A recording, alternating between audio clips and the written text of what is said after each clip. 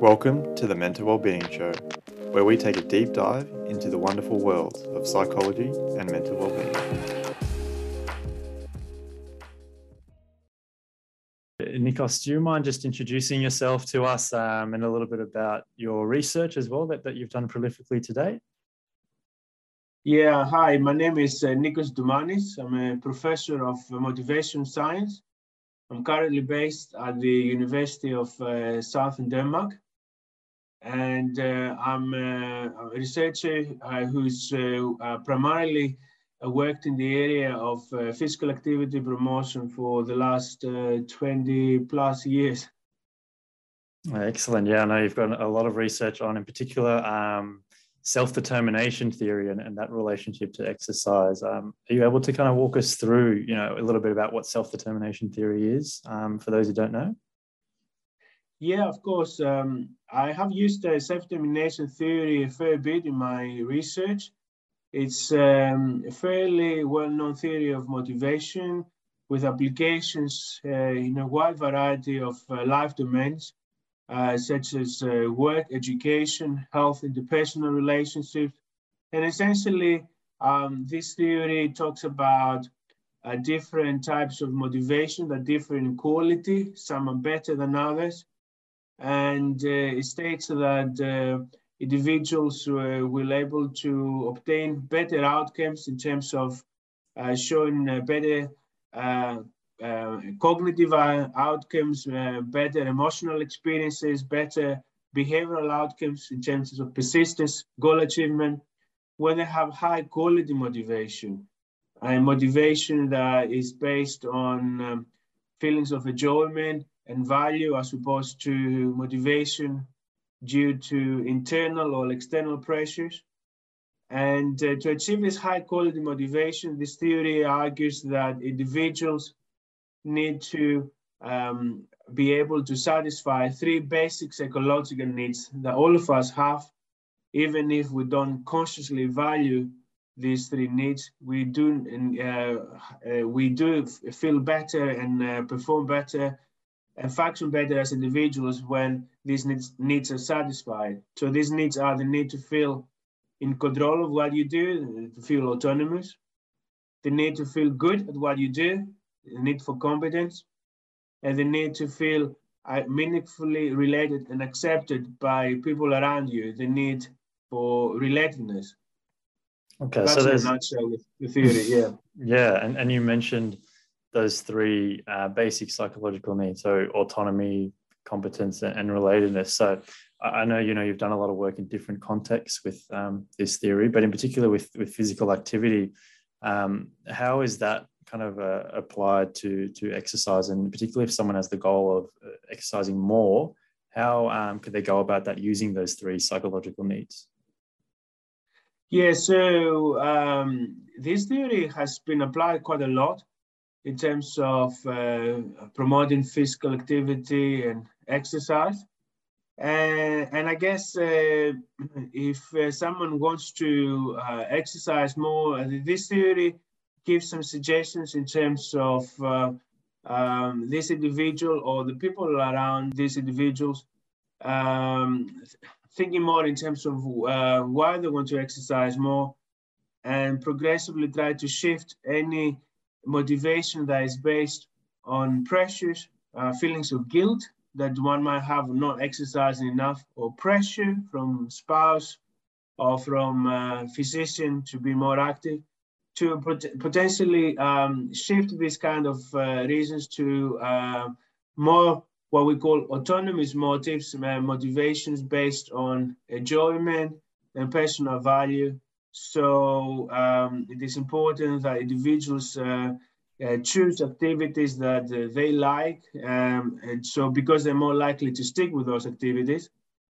And the experience that they have within these activities should be conducive to feelings of autonomy, competence, and relatedness. So for instance, in a fitness environment, if you work with a fitness instructor, a personal trainer, it's important that the personal trainer tries to support the exercises need for competence by giving positive and constructive feedback, setting achievable goals with the exerciser, promoting autonomy in terms of acknowledging, for instance, some issues such as that the exerciser might feel at the beginning a little bit concerned in terms of being more active, for instance, because they don't feel they have the stamina or the strength to be more active, or perhaps because they feel fatigue and muscular discomfort. So acknowledging negative feelings and identifying with the exercise what are the activities that the exercise enjoys doing, and trying to use this more in the training. And lastly, relating is quite important, so that the fitness instructor establishes a good rapport with the exerciser, is able to listen to what the exerciser has to say, and be unconditionally supportive. And if it's a group setting, create situations within which exercises will provide emotional or other types of support for each other.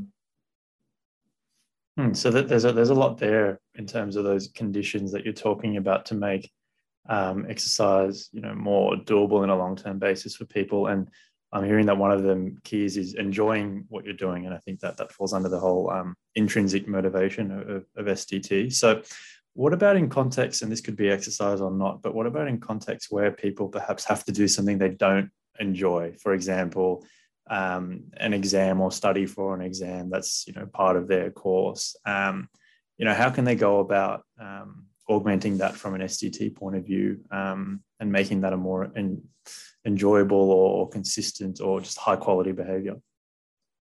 Yeah, so that's a good question, and also it is true that sometimes when we engage in some types of exercise, we don't necessarily enjoy the exercise, but we know that they're good for us, right?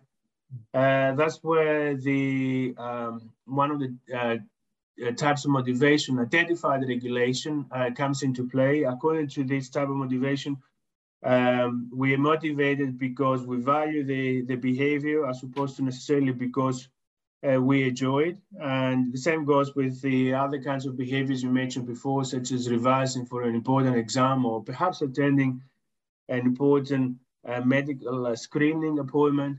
There are lots of stuff we do in life because they're important for us, but we don't get any enjoyment out of them. There are some strategies that one can use in this situation. One is, for instance, to try to remind oneself about the utility of these activities. If it's not possible to build in any enjoyment in doing them, and the utility of these activities is something that has to be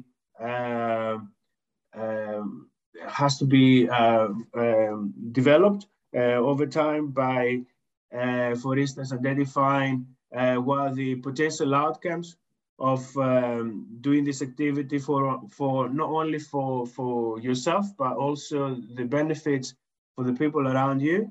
And sometimes also try to reward yourself for doing these activities by doing something fun you enjoy before or after the activity, so that you associate this activity with something fun that precedes or follows that activity. Right. Okay. That makes sense. And as well, touching on something you said earlier in the way of coaches and trainers, and how they can augment enjoyment and adherence to exercise. I came across one of your studies where you found essentially that, I think, a pilot study where the no pain, no gain approach essentially wasn't supported in terms of continued intention to exercise from those participants. And, as someone who's been in the fitness industry for a number of years now, that flies in the face of what I do see and what I've practiced myself, to be honest, for, up till recently. So what do you have to say about that? What are kind of the findings that you found, that perhaps go against the, pushing that no pain, no gain, push harder approach that trainers do, push in their sessions, so to speak? Yeah, so the no pain, no gain modality is quite prevalent, as you said, in the fitness industry. And I think for the vast majority of people, it doesn't really work long-term to have this modality because essentially you associate exercise with discomfort and pain, something unpleasant. And this association will become quite automatic and could potentially put off people from becoming or maintaining physical activity, because the first thing that will come to their mind is the pain, feeling out of breath, feeling exhausted, feeling dizzy, all these negative connotations with exercise.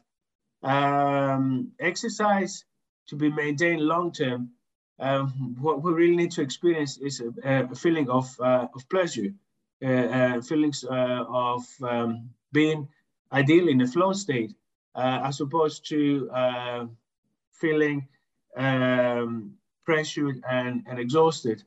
And what we found in that study is that actually that was a study that we conducted with fitness instructors of a big multinational fitness company that has presence in North America, Oceania, and Europe. And you're right that this mentality of no pain, no gain was quite prevalent at the beginning, but we challenged this modality, and eventually the fitness instructors realized why it doesn't work. And I quite particularly liked one of the quotes we got when we interviewed the instructors at the end of the study. One of them said that as a result of the training, they were able to modify how they communicated with the exercises, and the exercises told this particular instructor that we like now you push us, but in a nicer way.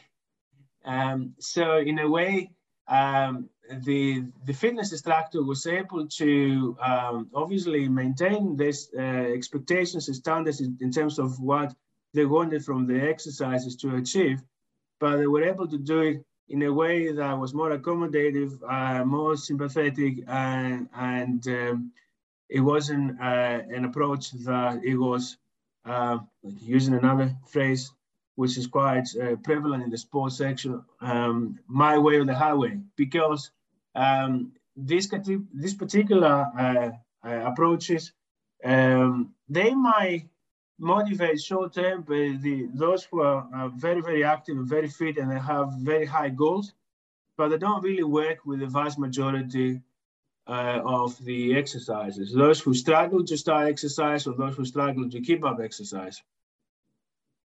Yeah, that's so interesting, because it from my experience, it's just so reinforced as an instructor and a trainer that people want to be pushed to the limit, so to speak. But yeah, again, your study found something very different, and perhaps there are people who there's a better way to go about it, and using those STT needs as a model that we as trainers could perhaps use to actually keep people in classes, keep people enjoying the workout itself as well. Yeah, pushing oneself to the limits is something that works at very high levels of performance, and we see that in elite sport. But it's not the strategy that could be. It's not the public health strategy. It's not the public health message to motivate the unmotivated. Right. So you're saying it kind of would depend on their big initial level of motivation, so to speak. If you're more at a less advanced level of motivation, or not an elite athlete, if you like, then it would be better to perhaps use the approach that you're advocating for, or that you found in the study. Is that right? Yeah, to some extent. I don't think, though, that yes, I agree with what you said. But even when you come to more experienced exercises, more seasoned exercises, I should constantly associate an exercise with a feeling of displeasure and pain. Actually will not do much good in terms of their psychological well-being. And no, that makes a lot of sense. And So we talked about instructors and trainers, and I'm interested as well to hear your thoughts on medical practitioners and, for example, doctors, exercise physiologists. How can they perhaps use, the STT framework to get more adherence into not just exercise, but it could be medication, which, there's adherence problems with a lot of different medications, a lot of different treatment modalities. So how can perhaps they use this model to gain more consistency of adherence from their patients? Yeah, that's a good question. The principles of communication advocated by self-determination theory are more or less applicable to a wide variety of individuals in position of authority and or expertise. So some of the trainings of communication that we use to train fitness instructors or sport coaches are the same that have been used in other studies to train teachers and medical professionals. The strategies that support relatedness, competence, and autonomy are more or less the same across these domains. So, for instance, if you want to promote autonomy, one of the strategies is to give choice. You do it differently in a fitness setting, you can do it differently when you are a doctor interacting with your patient. So as a doctor, obviously, you have the authority in terms and the expertise in terms of what is the best treatment, but sometimes there isn't one best treatment. There are a few choices. So as a doctor, you can advise, but also it's important to give choice to your patients and acknowledge the feelings, the negative feelings, their anxieties, and try to, where possible, accommodate concerns. That's for autonomy. For competence, obviously, the same principles of communication in terms of giving feedback, providing appropriate structure, set realistic goals. So the operationalization of these principles is context specific, but the principles are invariant and could be applied across different significant others. And I'm curious, just on the back of that, have you seen this actually used in practice, anywhere in the world by medical health practitioners, outside the confines, say, of a clinical trial, or is this yet to really be implemented in practice, so to speak? It has been. There are studies using healthcare professionals that have used self-determination theory, and are they observing how need supportive these healthcare professionals are, or training these professionals to be more need supportive? There is a similar model to, well, it has quite a lot of overlap with the STT approach. It's called the 5 A's. It's about asking, advising, and essentially it's about promoting autonomy and the other two psychological needs in interactions with patients. And the 5 A's model has been recently advocated by the American Heart Association as a very promising framework for helping people with heart problems in terms of modifying important lifestyle behaviors, primarily physical activity and healthy eating. So it's quite promising that this prestigious professional association, the American Heart Association, is advocating essentially an STT-based approach to promote changes in lifestyle behaviors. All right. Okay. I didn't know that. Well, I know what my reading later for tonight will be to check out this 5 A's model. Just, I suppose, finally, Nikos, I want to be respectful of your time. The stepping outside, perhaps the confines of exercise now, I see, this is just talking to young people in general now, and I've been subject to this myself, but in terms of career paths and career goals, some people, and when I was younger, certainly kind of geared out and set my career path based on what society family, friends thought was the notion of successful, right? Whereas I understand, with SDT, we would predict we'd see more psychological well-being, more longevity in a career, perhaps even if you did something that's more in line with your values or that you actually enjoyed, in and of itself, right? So when you've got a conflict between those two, how would a young person go about, navigating those pressures when perhaps it may lead them astray in terms of, those outcomes I just listed for a career path sense? That's a very good question, and it's difficult, I guess, to give an easy answer to that, because it depends on the culture within which one person operates and how much autonomy they have at the end of the day. How easy it's for them to rebel, so to speak. And we do see that often people are forced in a way to make career choices that are not aligned with their values and interests.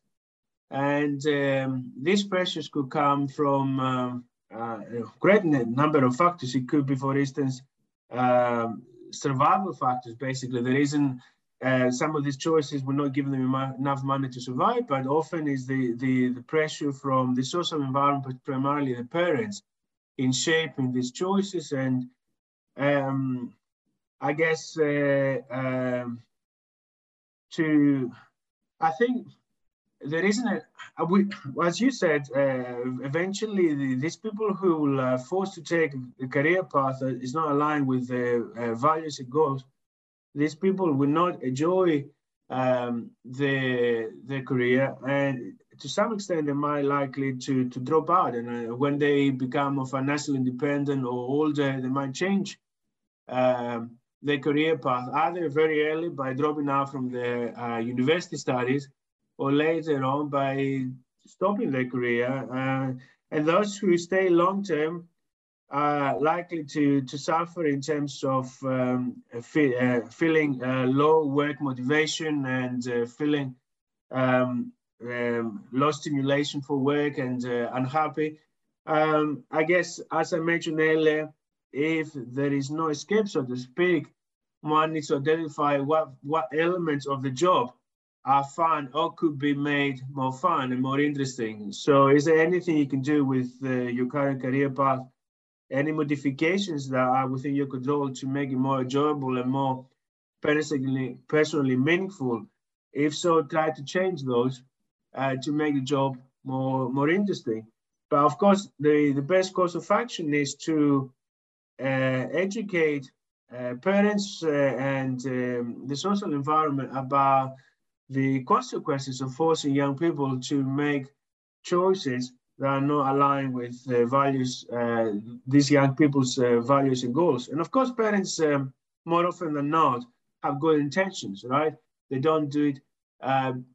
Some do it because they want to unfulfill their own unsuccessful career dreams, but more often than not, parents have good intentions and they see some primarily financial benefits from these career choices. But there has to be some sort of balance, and I think giving more education to parents in terms of what are the consequences of forcing and pressuring young people to make such choices is quite important. It's good to offer advice and offer guidance, but at the end of the day, the decisions should be made by the children. I think it's a really important point, and there's a lot there to stew over, particularly if you are a young person and you are in the midst of that and trying to decide what's a more authentic career path for yourself versus what society says is successful, if there's a conflict there. In some societies, it's easy to choose an alternative career path now, right? Yeah, no, that's very true. It is context dependent, as you said. Yeah. Are there any kind of other comments you wanted to make, Nikos, wrapping up? I guess it is important to prioritize what you want to achieve. Don't be overly ambitious, and set goals that are in line with what you believe and what you value.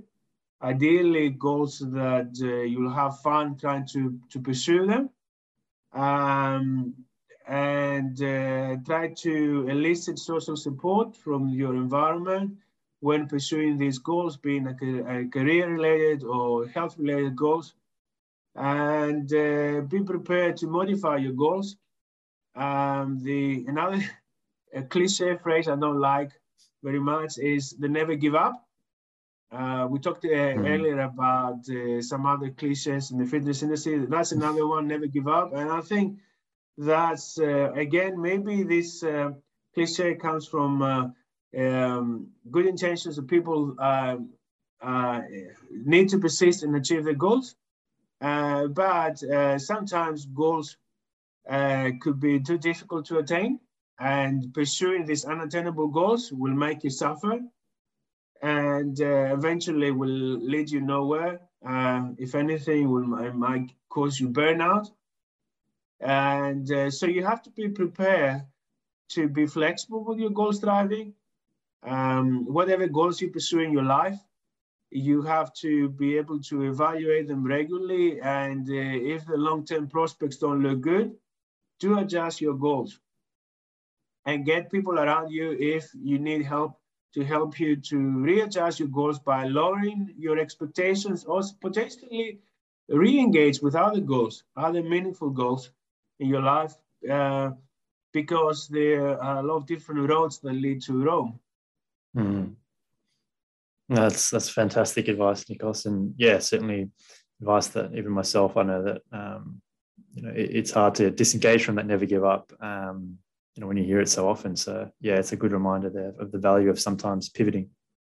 Yeah, what we most often we see those who achieve triumph over adversity, and these are the few cases, and we don't really, maybe like 2 out of 100 people, and we don't hear much about the other 98 who got disillusioned, failed, experienced anxiety, depression, burnout, for pursuing this again, for actually pursuing goals which are unattainable, because this kind of stories don't make a good Hollywood movie, unlike the 2% of the stories.